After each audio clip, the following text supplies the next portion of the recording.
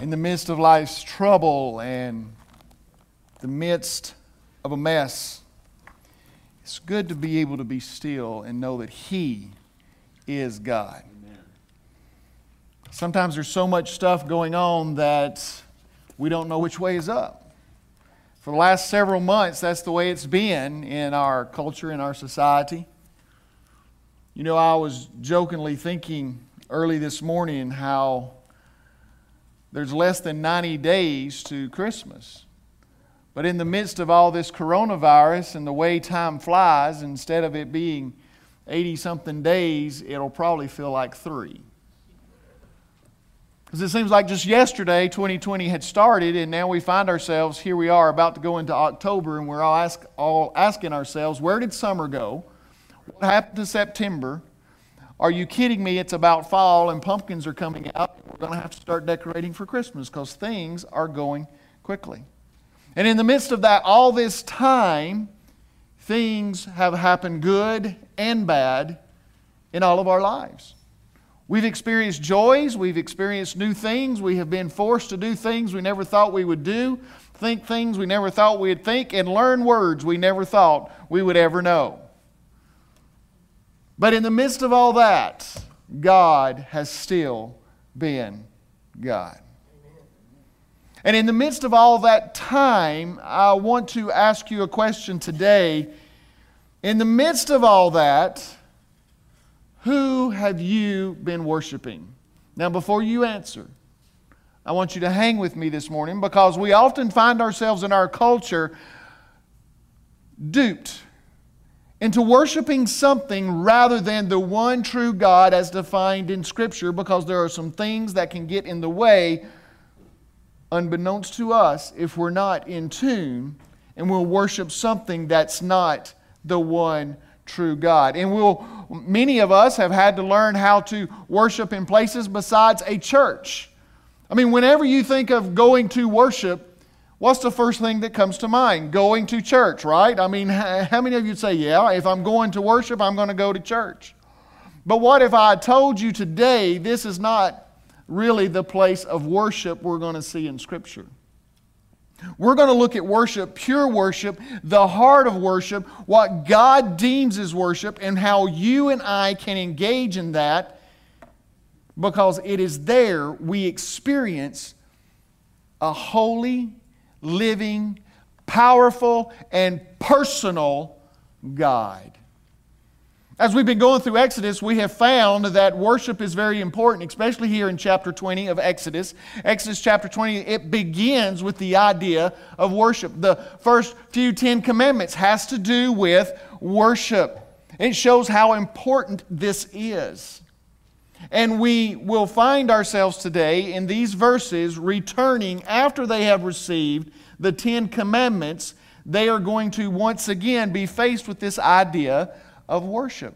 So if you will, read with me in your Bible, whether it is a paper version like I have, on your phone, whatever. I want you looking in the Word, because this will change your life, not my words, not what I say to you, but what God has said will change your life. So let's look in here and let's read in your translation.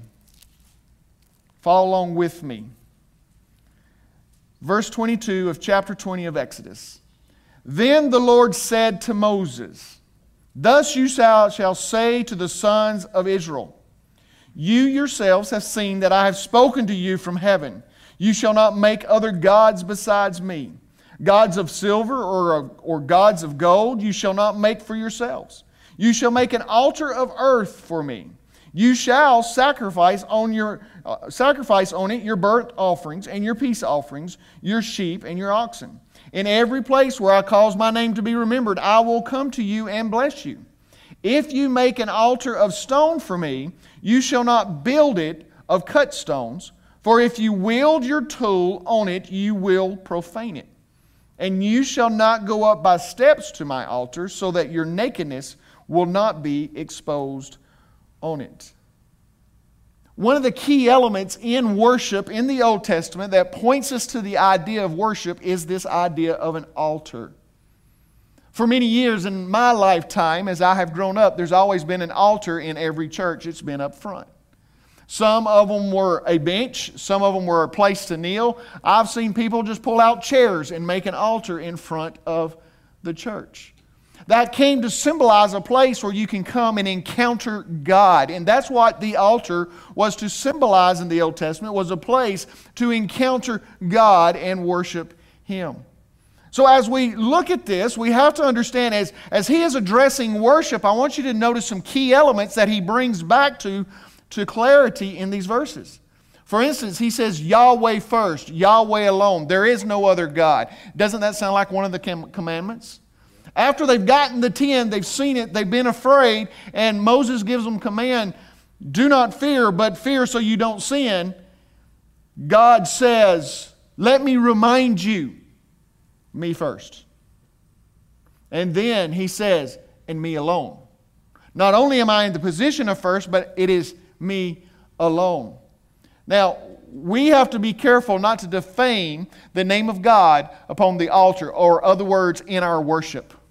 You know, many of us come today, and this is our act of worship for the week. There's a lot of stuff we've heard about houses of worship. Well, let me tell you something. The house of worship for the one true living God was staring back at you this morning in the mirror. This is not simply the house of worship, it is you. And when we approach worship that it's only contained into this room, you will miss the one true living God and true worship. The altar was what God was defining here as He wanted His people to come together and to worship. This is the second use of an altar since they have left Egypt. If you remember before, as Moses was up on the mountain, and when he held his hands up, there was victory. When his hands began to fall, they would begin to lose. And it was there he built an altar, and he called it, the Lord is my banner. He is the one I fight for. He's number one. He's the one that I focus on. This is the second time an altar has come into play in the story. The altar was necessary for sacrifices. It was where you turn when it was time to worship. And now that they had received the covenant from God, God was declaring it's time to worship. So I want us to look at this altar this morning. There's some very interesting things in here, because I'm here to tell you, I take notes when I read sometimes, and I write down things, whether it's in this Bible. As you can see, there's highlights and things written in it. Listen, it is not a sin to write in your Bible. In fact, it is a blessing, and it makes it more holy and pure if you will digest it and write in it and highlight it, because you're digesting it. That's what makes God's Word important. But I had an electronic version when I was reading through this, and I highlighted a portion of this Scripture, and my note simply says this: I wonder why. Because when you read this, you can be a little confused and go, how in the world does it have anything to do with us? What in the world does this mean? Well, the Lord laid this message on my heart a couple of weeks ago, and He would not let it get off. I thought we would be done with chapter 20, but there's something here for somebody today. I don't know who it is. I don't know if it's going to be after today's service or someone at home or someone in this room, but I'm here to tell you there's a message here for somebody today. The altar. Let's look at the altar this morning. The very first thing about the altar that we can notice in verses 24 and 25, let's look at that. You shall make an altar of earth. What kind of altar? It's an altar made of what? Earth, not of gold, not of silver, but an altar of earth for yourself? No, the Word of God says, make an altar of earth for me. Who's the focus of the worship? It is God. I want you also to notice in verse 25, it says, if you make an altar of stone for me, you shall not build it of cut stones. That's where I put the why in the world would God say that. This is kind of strange. This is weird. So we're going to get into that and figure this out today. The one thing about it being it can't be cut stones and it should be an altar of earth, is this, that it was something that could be constructed quickly. It wasn't a manner of God saying, look, I know it may take you 2 or 3 weeks or a couple of months to get this altar built and make it really nice and pretty, and so it's going to take a while for you to get to where you can actually worship. God wanted to give them an opportunity immediately, so He gave them instructions to construct it quickly. So this altar could be constructed quickly by things of the earth and of stone. Not only that, but the second thing has to do with what I just said. It could be used immediately. Build it fast and use it quickly. Make sure that you use it immediately, because God was calling them to worship after He's given them this covenant. Listen, ladies and gentlemen, He gave them a covenant and then said it's time to worship. We have a new covenant that we live under. It was given to us by Jesus Christ. We received the Holy Spirit on the day of Pentecost, which was a celebration of this very thing. The Holy Spirit came, and now God has declared for us to worship. So, not only was it constructed quickly, it could be used immediately, but an altar, something else about an altar is this. An altar is very noticeable. Because if you're going to build something, and it's called an altar, it's not flat. It doesn't blend into the background. It is a raised area where you get attention. How many of you have ever been going up to Helen? If you've ever been to Helen, you know that right before you get into Helen, over to the right, as you're coming from Cleveland, there is this great big huge mound of dirt. That great big huge mound of dirt just didn't naturally get there. That is an Indian burial ground. It is there to bring attention that right here lies people that were important to them. An altar was to be built and raised up so that it would be noticeable, and it would say, this is a place of worship. That God is first, and God is number one, and God alone. Now here's where we get into something really interesting. I want us to look at the altar of stone for a moment. If you make, in verse 25, an altar of stone for me, you shall not build it of cut stones. Now wait a minute, Lord. If I'm going to do something for you, I want it to be nice. I want it to look good. I want every corner to be perfect. I want it to be shiny. I want it to look the best it possibly can. I want to pour into this thing and make this altar look great. And God said, no. He said, it shall not be built of cut stones. For if you wield your tool on it, you will profane it. Hold on a second, Lord. Are you telling me that you're saying that if they had built an altar and put everything behind it to make it look great and to make it look beautiful, that you would have said that that was profaned and it would not have been worthy, it wouldn't have been pure for worship? Because the fourth thing about the altars, they're absolutely just pure, undefiled. It's what God wanted these altars to be, pure and undefiled. So why would God do that? Because when we put our hands to anything that has to do with God, we defile it. Because what would they have done if they had made that thing perfectly straight? I don't know about you, but things that aren't straight, they bother me. Things have got to be in order and straight, and if it's crooked, I'll go straighten it up. I got a confession to make. If I'm in the store and the cans are not turned all the same way, I'll turn them the same way. I'm like a store's blessing as a customer. I will straighten things up for them because I like things to be straight. And if I was going to build an altar for the Lord, I'd want it to be perfectly straight without any imperfections. Today, behind me, there is a cross, and on that wall, many of you have probably noticed an imperfection. There's a hole to your left of the cross where you can see a little gray area, and it looks like there's a piece of wood. And you know what my initial idea is? Let's go up there and pull that little piece out and put a piece in there that'll cover up that whole hole. Now, there's many of you that are OCD that at this moment you're going, oh, would you please do that? It's been bothering me for weeks. But here's what I want to bring about.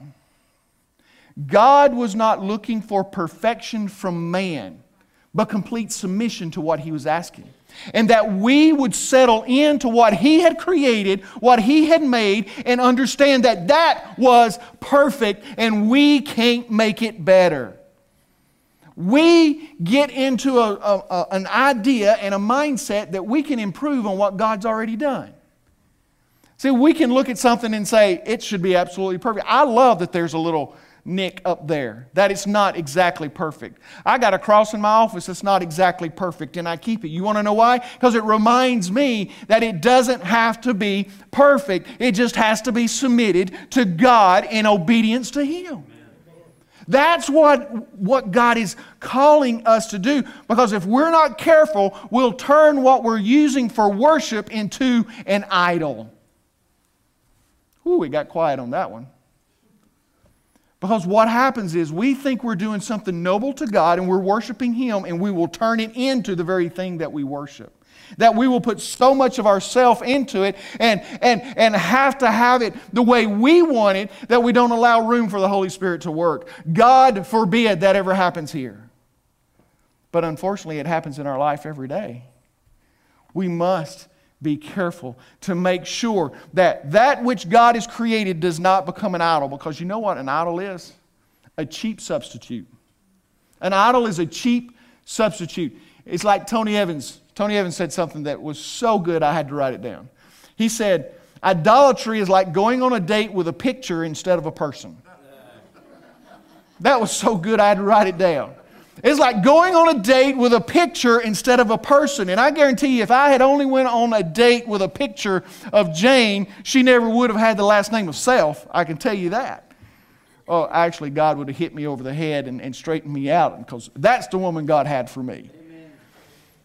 But if you think you're going to really, truly have a relationship and engage in someone personally and only stare at a picture, you're coming short.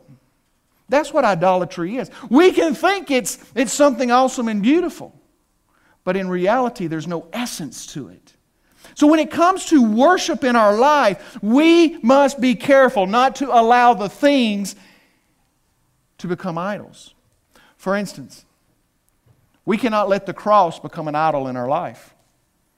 The crosses we may wear around our neck or we may have as jewelry, if it becomes anything more than jewelry, be careful not to let it become an idol. Because you will not access God through that cross. You will access God through the cross of Jesus Christ 2,000 years ago that Jesus died on and shed His blood. Not the one hanging around your neck, not the beads of rosary hanging in a car. The thing that will get us to access to Jesus Christ and to God Himself is the Holy Spirit when we receive Him through asking Him to forgive us and take over our life. That's how we access God. Do not let things become idols in your life. Do not let a church. Do not let people. Do not let a song become an idol in your life that you think you can accept God. You can really access Him through a particular thing, and that's the only way you access Him. No. As a matter of fact, this right here, do not let this become an idol. This is God's Word, but this is a means of knowing God in His character and following every dot and every tittle in it, every dot over an I, every period, every cross T. Follow this, but don't let it be an idol in your life. So this is why God is telling His people, do not cut these stones. I want you to worship immediately, but I don't want you to stand up and go, boy, don't that altar look good. Look what I did. I have made it look so much better. When I went and got that stone, it had moss all over it. The edges weren't exactly rounded. In fact, it looked pretty rough. But I straightened that stone up. Now look at that altar. Look at what the people are doing around that altar. Didn't I do good? When we bring ourselves into worship, we begin to make it an idol and we get a substitute of real worship to God. We have to come before God unadulterated, bare, and open to Him. As a matter of fact, I want you to know today that the main thing that you need to get out of this sermon, the thing that is paramount, the paramount thing about our relationship with God is worship. Worship is the main thing that we must focus our attention on to enhance and to grow that relationship with God. To have a relationship with God and remove worship would be to have a car and never put gas in it. It would be to have a bank account that has no money. It's absolutely useless. Worship is paramount to our relationship with God. I want us to look just for a moment in Romans chapter 12, verses 1 and 2. Romans chapter 12, verses 1 and 2. Therefore I urge you, brethren, in other words, the first 11 chapters has built up to this moment, and Paul is saying, I urge you, please listen, take note, make sure you pay attention. I urge you, brethren, by the mercies of God, to present your bodies a living and holy sacrifice. A living and holy sacrifice. Three things there. It means that we're still alive, it's holy, and it's a sacrifice. Worshiping God is not all about what you want. We live in a society, in a world that has turned church into Walmart. That we can go or Amazon and just get what we want, and we can put it in our cart and we get something and then we take it with us, or it's delivered to us like Amazon does. But I'm here to tell you, true worship involves sacrifice, not simply receiving something. Amen. For it says right here, to present your bodies, these things, a living and holy sacrifice. Is it based on other people's opinion? Maybe it's based on what somebody thinks. Man, he looks like he's pretty holy. He's a preacher. He's a pastor of a church. He's got it together.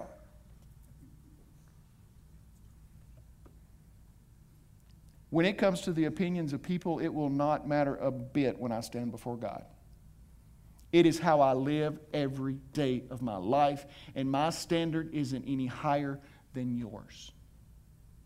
For this is not written to pastors and deacons and elders in a church. It's written to every single believer who says Jesus is Lord. He says, to present your bodies a living and holy sacrifice acceptable to God, which is your spiritual service of worship. In other words, your place of worship is wherever the place is that you're at. Whether it's at a store, it's driving your car, it's at work, wherever you are, that's your place of worship. And how you present yourself before God in that place determines whether you're worshiping Him or something else. See, here is the danger. That we take worship and make it more than it truly is. We make worship about a song. We make worship about a sermon. Or we make worship about a list of do's and don'ts. Worship is not about any of that. Worship is about the one true holy God being first in our life, unadulterated and made to be who He is. In Him alone. God is more interested in embracing Him than what He has done, rather than what you think He or someone else would prefer you do. In other words, it's more about what He has said and not what other people think.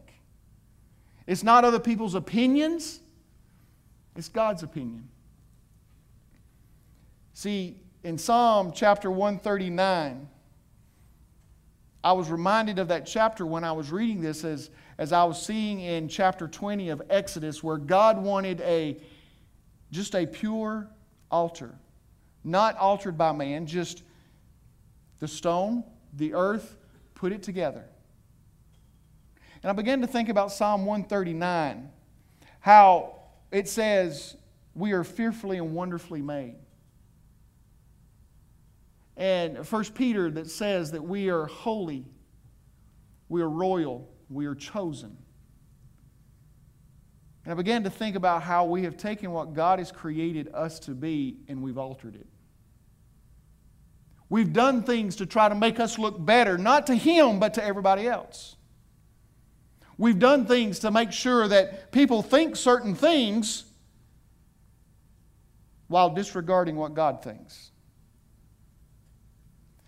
Let me tell you what I believe God wants someone to hear today. Stop defiling the altar, the place of worship, the temple.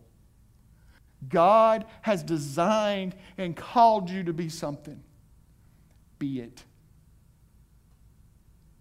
He didn't make a mistake. You may say, well, Pastor, you don't have to look at this every day in the mirror. Well, you know what I do? Sometimes I get ready and I don't even turn the light on in the bathroom. Now, I know I don't have the long flowing locks and the hair I got to get all fixed and the makeup to put on. I understand that.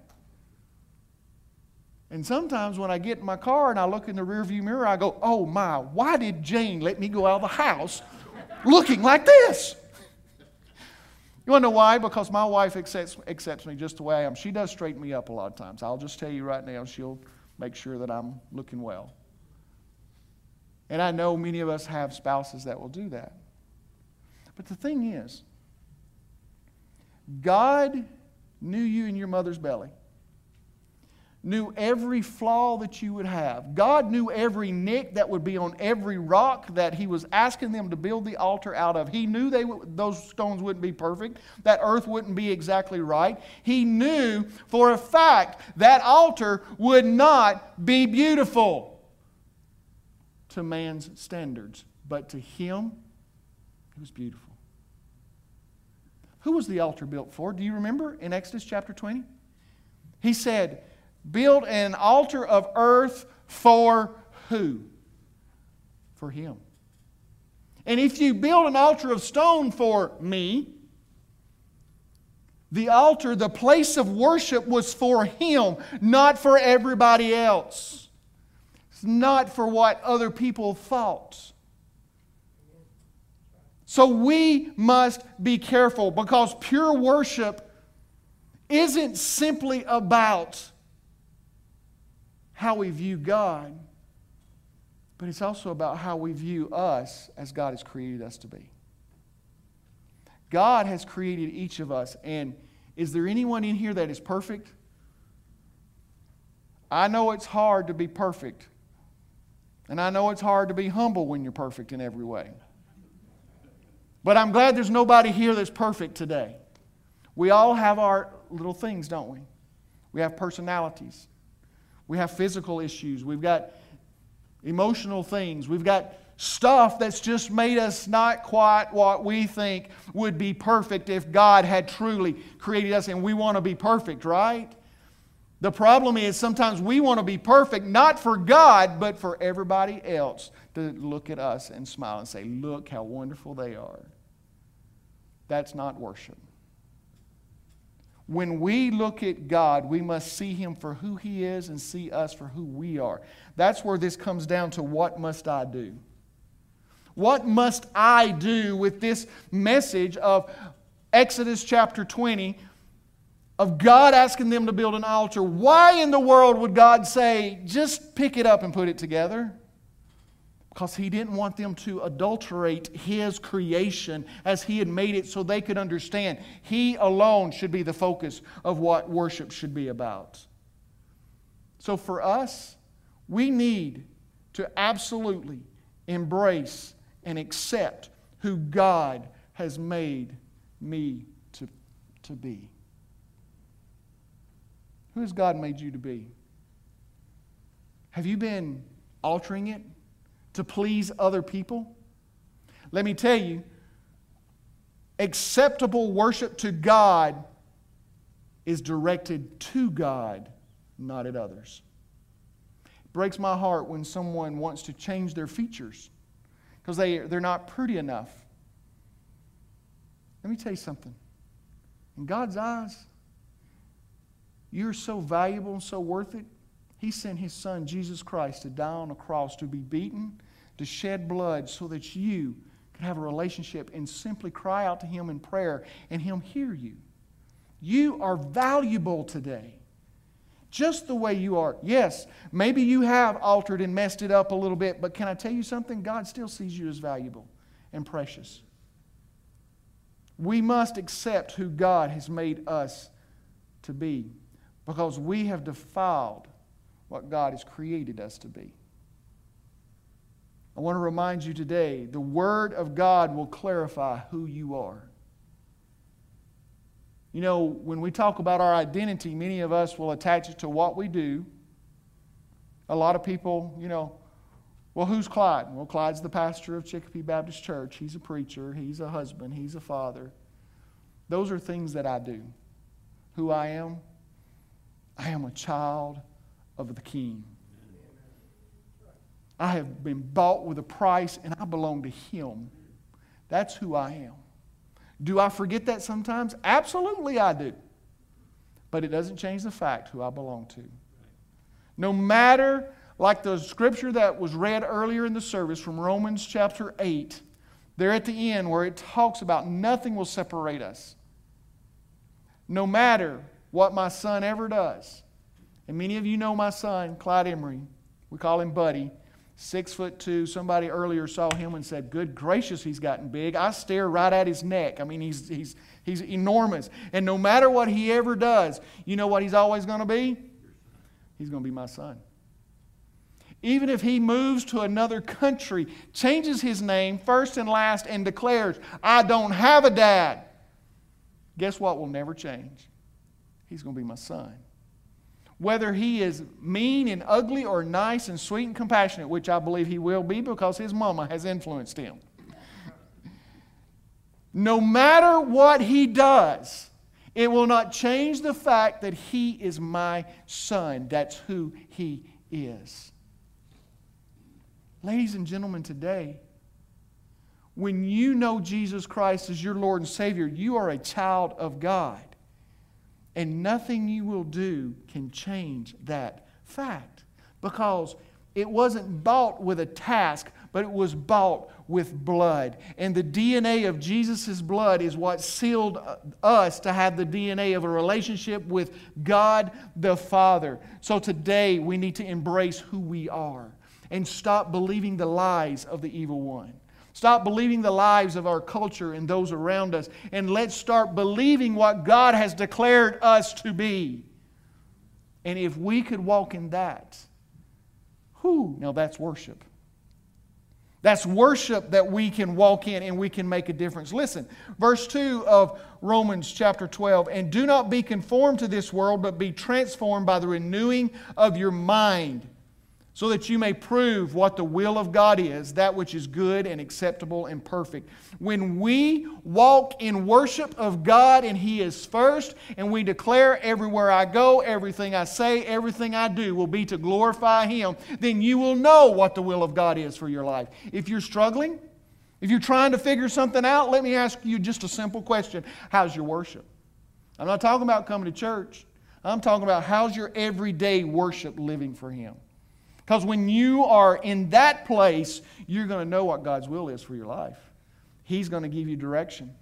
Second thing of what we must do is intentionally seek holiness. Romans chapter 12, verse 2, it declares, "Do not be conformed, but be transformed by the renewing of your mind." I'm going to say it again this week.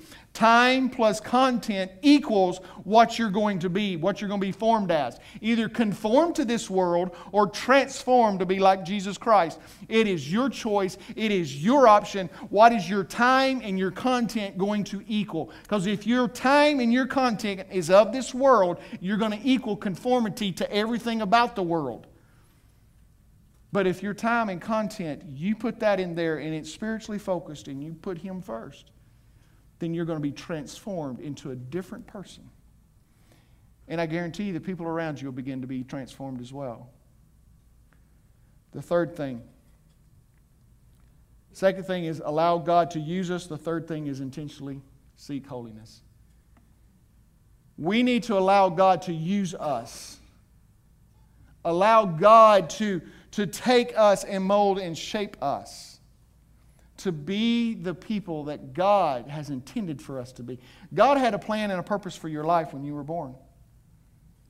The important thing is that you grab hold of it and you walk in it. As Gina is coming, I want to give you your 7-day challenge.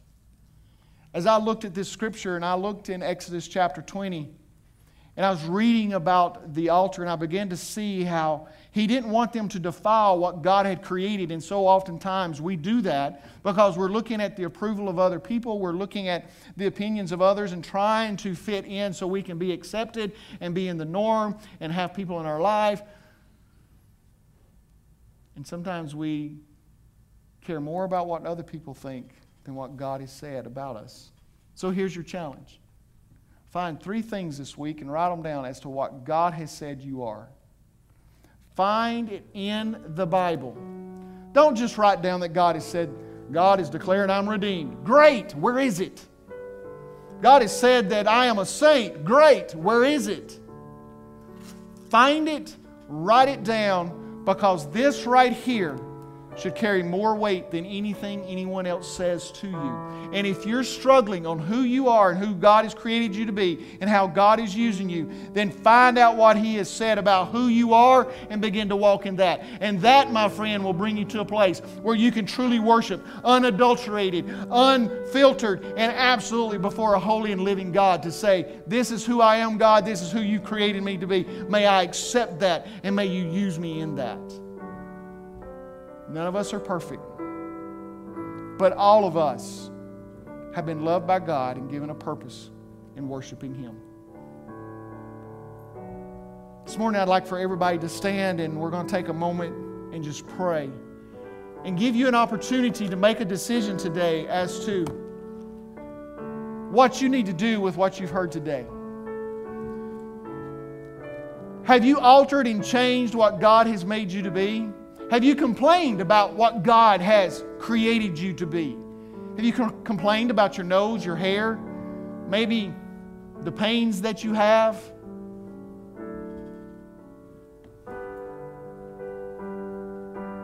Maybe if we'd give God thanks more about who He's created us to be, we'd find the confidence to worship Him.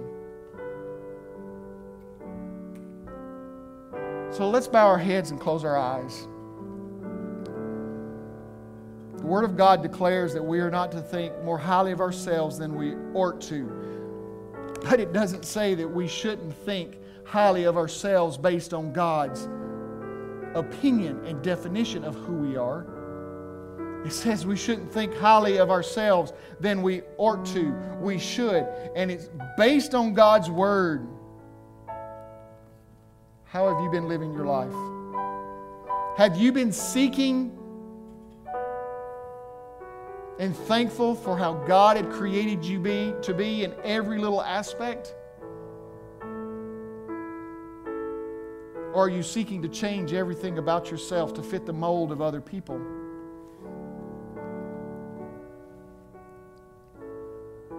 The Word of God declares we are to present ourselves as a living and holy sacrifice.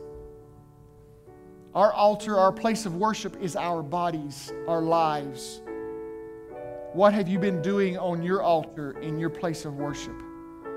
Has it been to glorify Him? Do business with God right now. Ask Him to forgive you because He can. Ask Him to reveal to you who you truly are so that you can have confidence not to live for the approval of man any longer. Father, today we come to You letting the Word pierce our heart and pierce the marrow of our soul. Lord, we pray that it will change us. The Word declared it is through the renewing of our mind. May our minds be renewed today to be set on who You have made us to be, so that we can worship purely before You without fault, and we can do it immediately.